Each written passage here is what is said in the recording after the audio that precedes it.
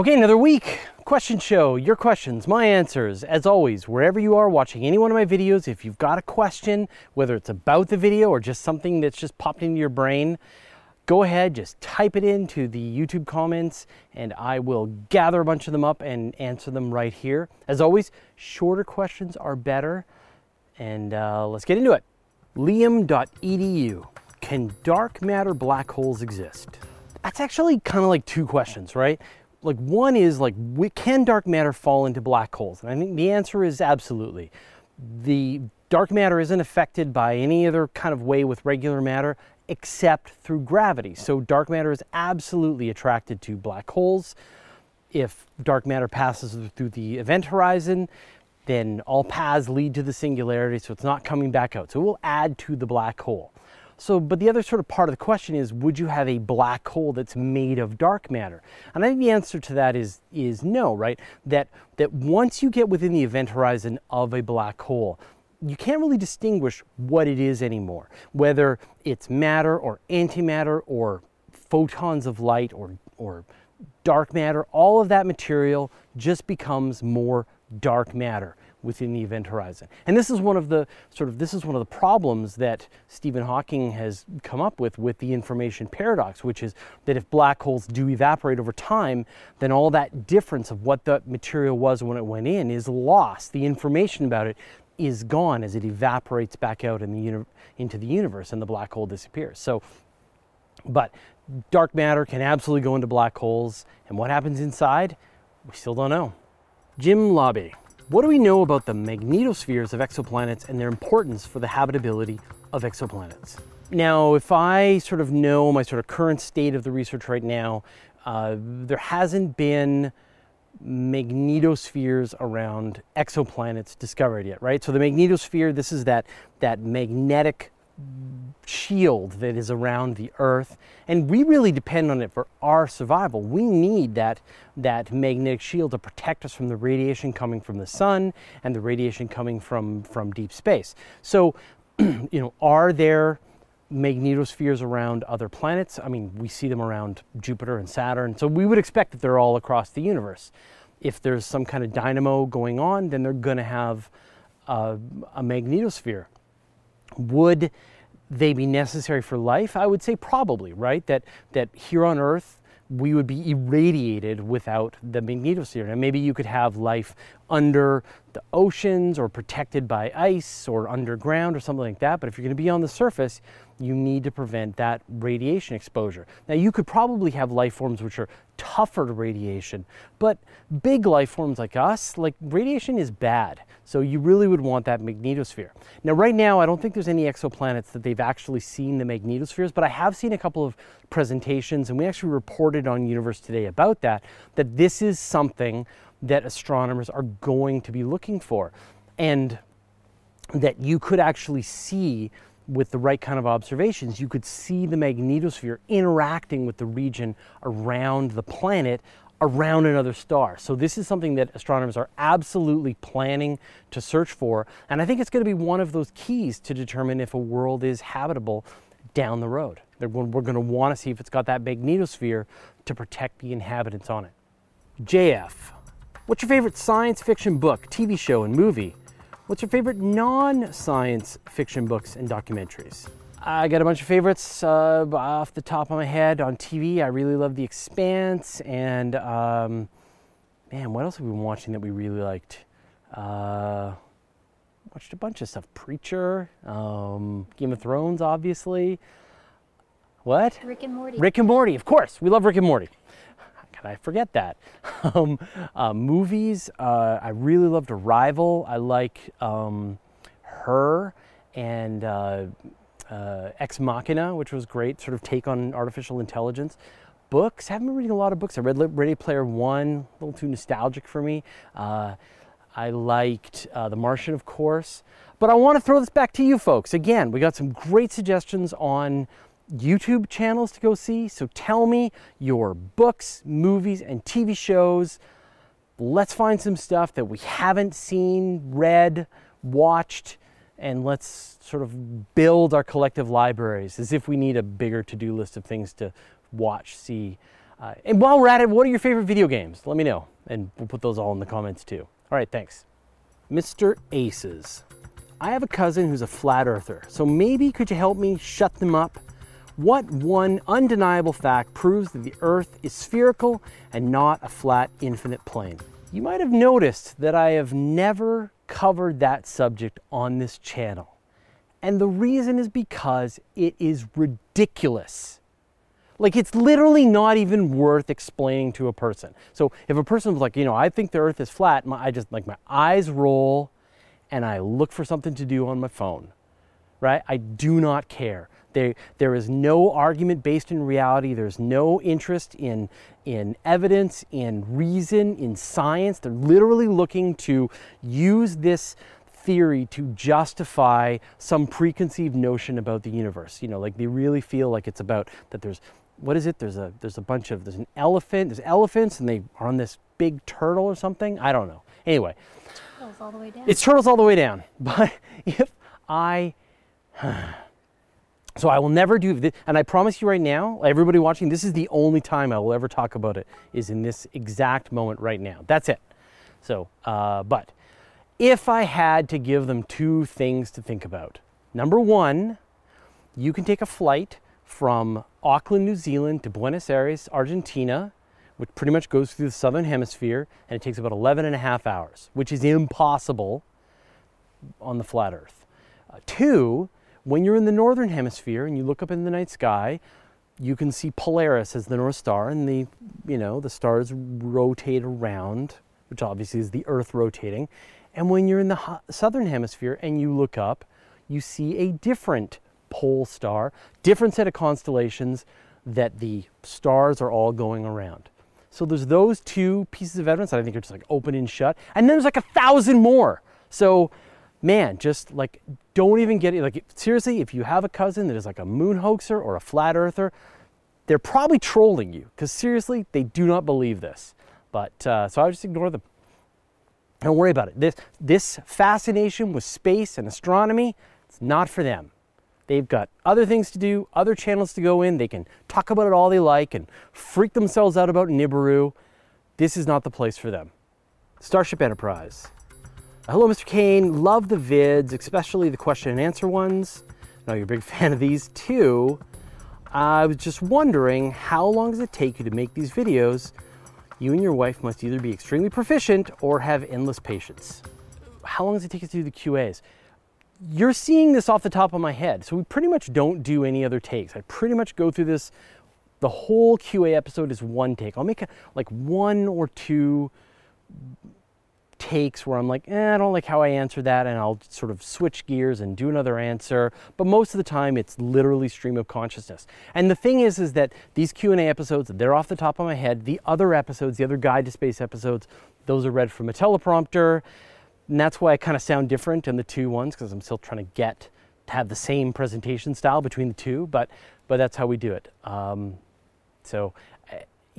It is a lot of pride. I mean, I have a massive amount of knowledge, but I've just been doing this for so long and talking about this stuff so much that it's just practice, practice, practice. Mike Doman. Here's a question. We get a couple of tons worth of meteors falling into the atmosphere per day, and we obviously get a bunch of energy from the sun. But on the other hand, the Earth is also radiating heat and losing some of its atmosphere. So is the net mass energy of the Earth increasing or decreasing?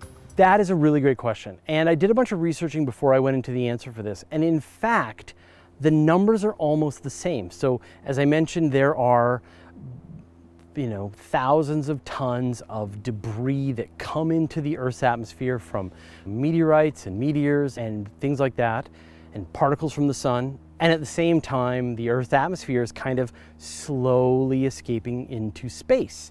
And actually, the numbers between those two are actually really close to each other. Brian Koberlein did a great article, and we'll put a link to it in the comments, where he sort of runs the numbers, but it's sort of like, it depends on the scenario of how much atmosphere is escaping the Earth. But if you kind of run it one way, the Earth is getting more massive, and if you run it a different way, the Earth is getting less massive. So in general, though, the mass of the Earth kind of stays the same, swapping dirt and metal for atmosphere. But don't worry, it's not a lot, and over the course of the billions of years that the Earth is going to be around, it won't make that much of a difference. Lucid Moses. Your idea of the laser grid, are you expecting them to be floating or on planets, moons, generic big rocks?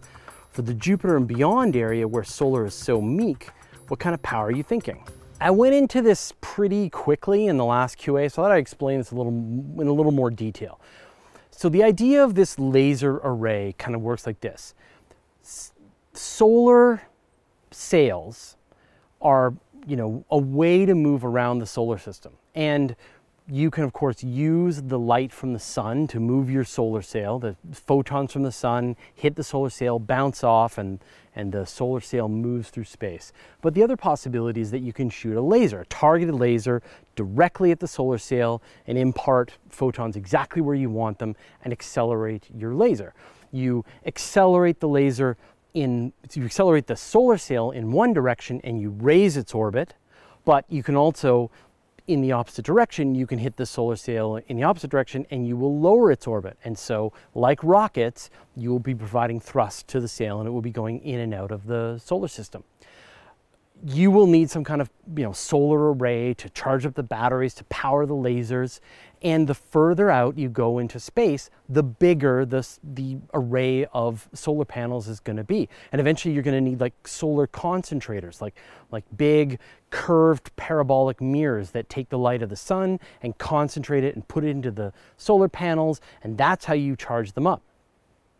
And so I can imagine this sort of far, far future where, there are these lasers, and some of them will be on asteroids, on other worlds. Others will just be free floating. They'll just look like satellites in space, and they'll be able to turn, and they'll fire their laser and give the spacecraft whatever boost that it requires. And you could take this idea even further, right? With the idea of the Starshot, the Breakthrough Starshot, they're going to send these little spacecraft between the stars, and they're going to use the same propulsion method. But the problem is that when you get to the other side, there's no way to slow them down.